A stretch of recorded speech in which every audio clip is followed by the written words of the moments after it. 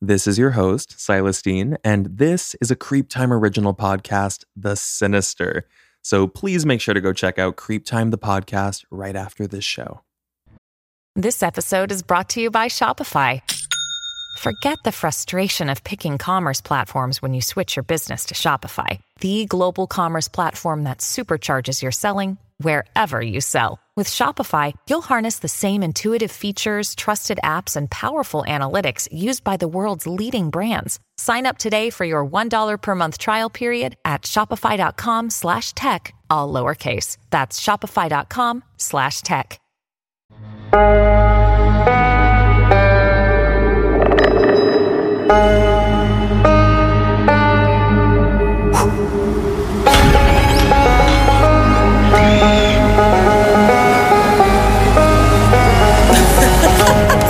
Well, you can't trust County.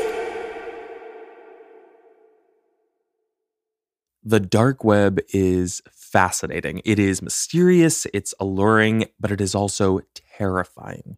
And I have only ever known the dark web to be terrifying. So when I heard this story, it was very unusual to me because it's kind of a dark web redemption story. It is about a woman who went missing in a very rural part of the United States, and pictures surfaced from the dark web that would ultimately lead police to her captors. It's kind of counterintuitive to imagine the dark web ever being used for good, but ultimately a tip like this that came into the FBI was something that really turned this case around, which was effectively going cold. So in this story, it not only got this woman the justice she deserved, but it exposed something much darker going on behind the scenes. Welcome back, everybody, to another episode of The Sinister with Silas. I'm your host, Silas Dean, and every week I come right on here to hang out with you right after an episode of Creep Time, the podcast, and I cover the eeriest stories that I know. Please follow and subscribe to this podcast. You can turn on the bell notifications so that you never have to miss an episode. And I would also appreciate it if you could leave a review or share this podcast so that you can get the stories of the sinister out to more people. Thanks again for stopping by. And with that, let's get into our story. Now, it's pretty difficult to imagine that most people at this point don't know what the dark web actually is. So to give you the official definition, it is part of the World Wide Web, which I haven't heard anybody call it that, that is only accessible by means of specialty software, allowing users and website operators to remain completely anonymous or untraceable. To go a bit further into this, to give you some of the nefarious backstory, the dark web poses new and formidable challenges to law enforcement agencies around the world, because you can typically find things on the dark web that would never be allowed or would be considered highly illegal on the surface web, which is your run-of-the-mill websites, right? Google, Facebook, etc. You would find things like ransomware. You would find dark markets, possibly hitmen, organ trafficking, human trafficking. You would find drugs. So that's our baseline for the dark web.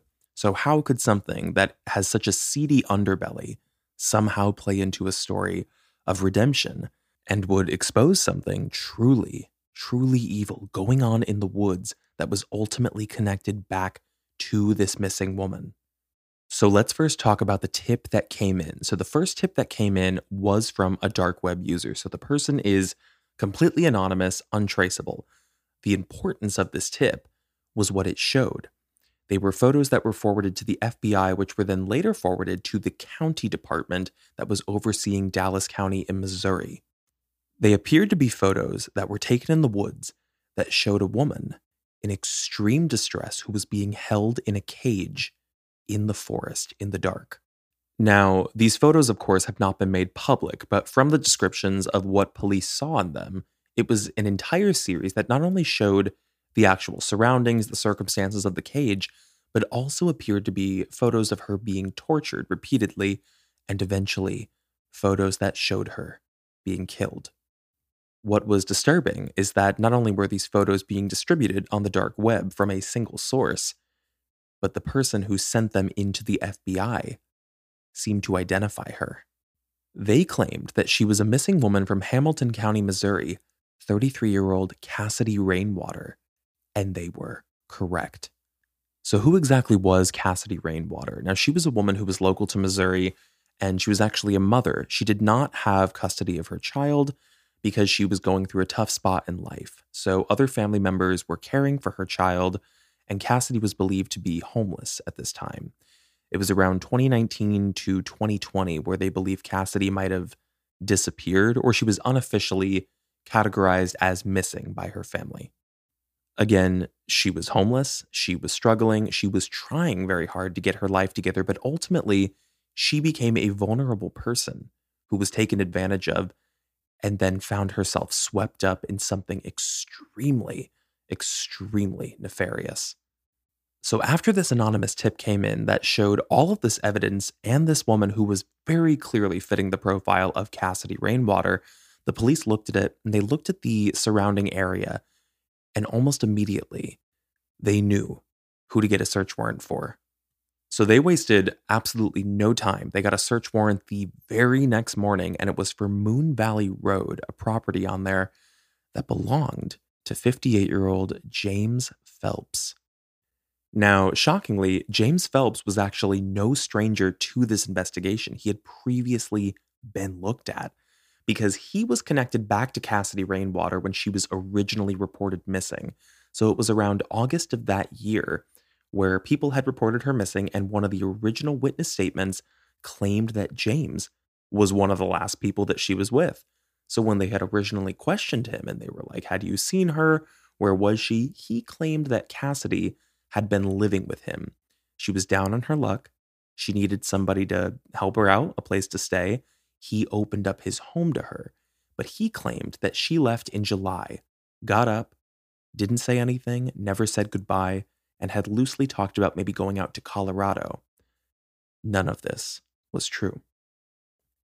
They felt that James and his property, since it was so remote, it was so rural, and it did have a vast forest surrounding it, felt suspicious, but they really had nothing to go off of to get that original search warrant.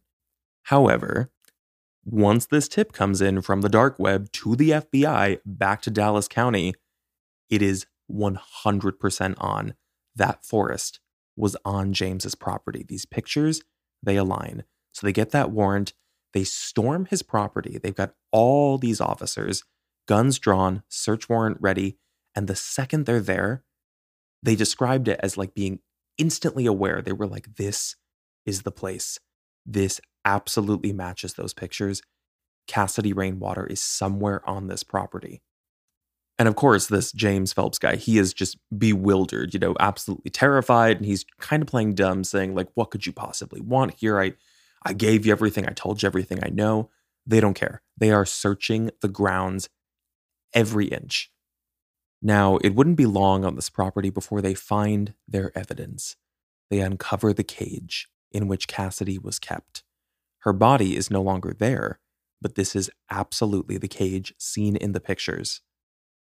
And the pictures from the descriptions, although they have never been formally released to the public, were extremely graphic. Not only were there signs of torture, beating, malnutrition, and that she had been kept in this cage for a prolonged period of time, but eventually once she is killed, it is described that there are multiple pictures that kind of show her strung up like an animal, and she is dissected, is the only way to really describe it from the research. She is dissected, photographed, dissected more, photographed more. So she was completely mutilated on this property. We just don't know what the aftermath was at this point. Where did he put her? Now, the search would continue on the property, and they eventually start to confiscate multiple devices from his home, his computer, his phone. These photos, these leaks, were the tip of the iceberg. I mean, he had massive galleries photographing her on his computer. He had hordes of pictures. But outside of the digital evidence, when they searched the remainder of the home, the most terrifying part of this is what they found in his fridge. They would open the fridge where they found basically hunks of wrapped up meat that were all dated 7/24. 7/24, was believed to be the last date in which Cassidy was seen by other people. When that meat was taken from the fridge and then later tested, it was confirmed that was the body of Cassidy Rainwater. This is a bombshell discovery. I mean, huge, huge, horrific news story because people really hadn't seen anything like this in Dallas County. So he is taken into custody, Phelps. He won't speak, completely mute, will not cooperate at all with the interrogation. But what's interesting here is that he shockingly did not live alone. He had a housemate, like a roommate. So then we look at 56-year-old Timothy Norton. This is the housemate. He was a truck driver, I believe. He is brought in for questioning, completely shocked. He has no idea, has never seen Cassidy, had no idea this was going on, claimed he was off working. A tap into his phone records would show that that was not true. In fact, according to his phone records, his proximity data, he was on the property on 7/24. The date that Cassidy Rainwater disappeared, the date the meat was marked. So things are changing with his story. Apparently, on 7/24, it looks like James showed up with Cassidy and was trying to restrain her and asked Timothy to help him, which he did. He became his accomplice. So I'm hearing this and I'm thinking to myself, how is it possible that these two men, two separate evil men, could have found each other to create this conspiracy, right? To kidnap this woman, to kill this woman together. And looking into their history, some of their backstory, it's actually wild because it goes back way further, way, way further than I anticipated. They have known each other since high school. So the two of them were like lifelong friends. They went to school together in Missouri, graduated, each went off into the military. I think Timothy was married a couple of times. James was always kind of a loner, very aloof. So once they're both single, later in life, 56, 58, they became housemates. And things just got darker. They got seedier, and eventually they conspire to kidnap this woman. They killed Cassidy together. And what's really crazy about this investigation is that this gets even wilder because they had essentially booby-trapped the entire property. So James and Timothy, they assumed that eventually police were going to come looking for them, or at least they were ready for it because they had created tripwires pretty much all around the perimeter of the property together. So once these tripwires were set off from, people searching the property, bombs went off, fires went out, and half the woods had burned down around the property, which destroyed so much evidence and really it kind of tampered with the entire investigation. I mean, it halted things quite a bit, but it was very, very clear. If there's anybody who's culpable in this, it's these two guys. But it's actually interesting, and it's really not that simple. There's even more of a conspiracy behind the tripwires, right?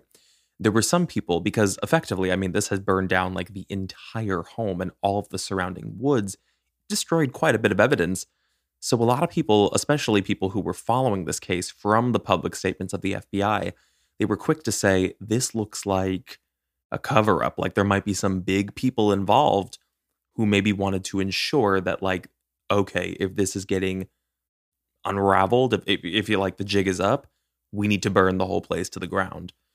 Of course, that's not confirmed, but what we would learn from the data that was retrieved on the computer was that this ran much, much deeper. So first, let's talk about the tip that originally came into the FBI that exposed all of this.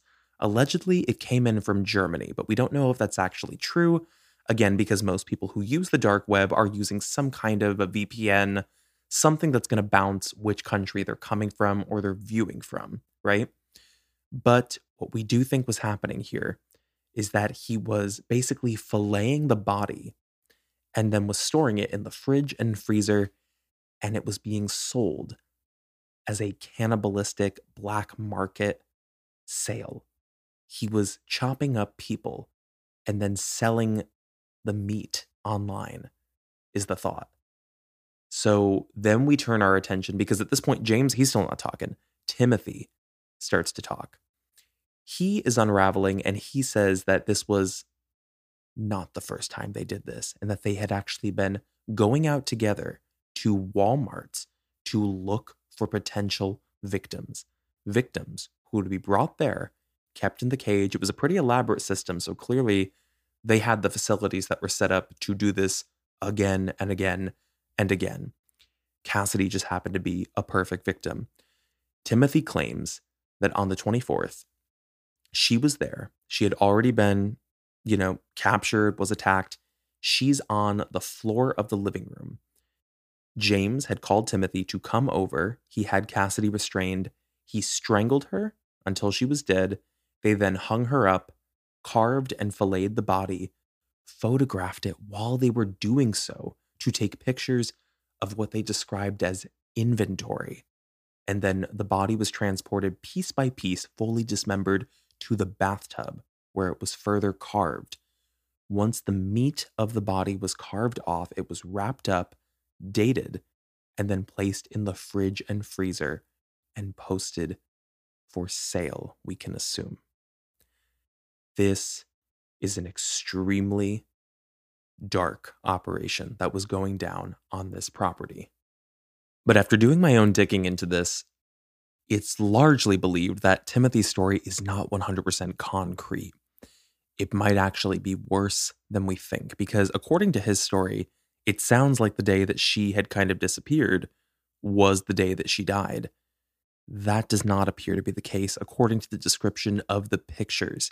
The pictures which showed her in the cage, which showed evidence she was in there and she was tortured for a very long time.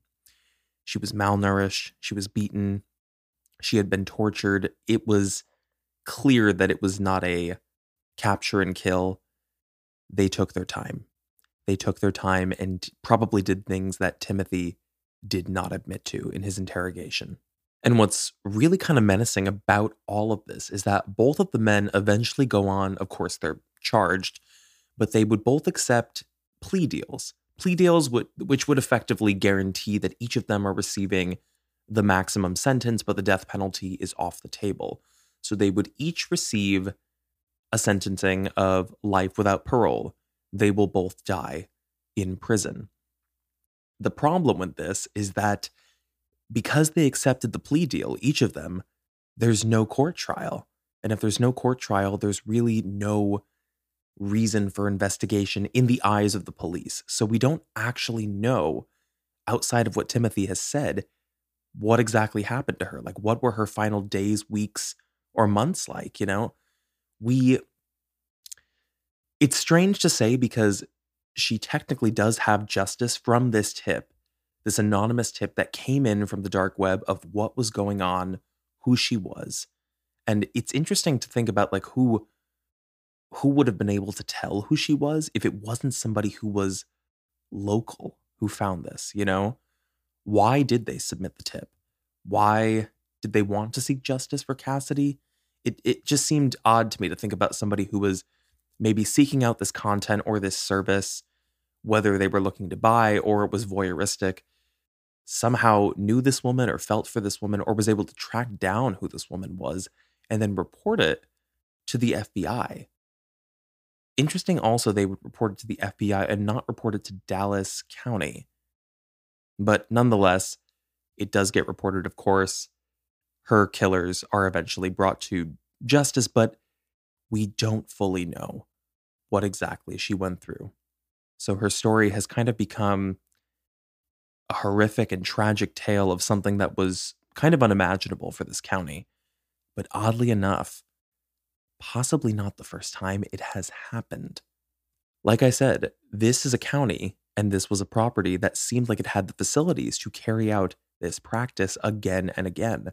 So who is to say that Cassidy Rainwater was their first victim? In all reality, she most likely was not. But that's really as far as the story will actually take us, because like I said, we don't have any further investigation. So if there's one way to sort of bookend this and take a full circle approach, I would cite back to the dark web where this all sort of started. It's interesting to kind of pull apart the two different ways that the dark web was used in this scenario, because we often think of it in the context of these two men. They clearly had the means, and with the dark web, they had a methodology to carry out a system, a practice of sale that was evil. We'll just never really know who the vigilante was who was able to use the dark web to not only source and find this information, how they were able to identify that's Cassidy Rainwater, but also they were able to get a tip to the FBI anonymously. They effectively brought a close to this case. I mean, we don't even know how much longer this could have gone on with these two guys. It could have been, we would assume if they had an operation or a sale going on, this could have gone on for months. It could have gone on for years. They were actively looking for victims. So it's kind of an odd redemption story for the dark web in this way to at least say, like, of course, this was the means for how this all began, but it was also a means to an end. And that is our story of Cassidy Rainwater, the missing woman who was found, and it uncovered something much darker. I want to thank all of you for sticking around for this episode of The Sinister. Thank you for listening to the story, and I will catch you next week on another episode.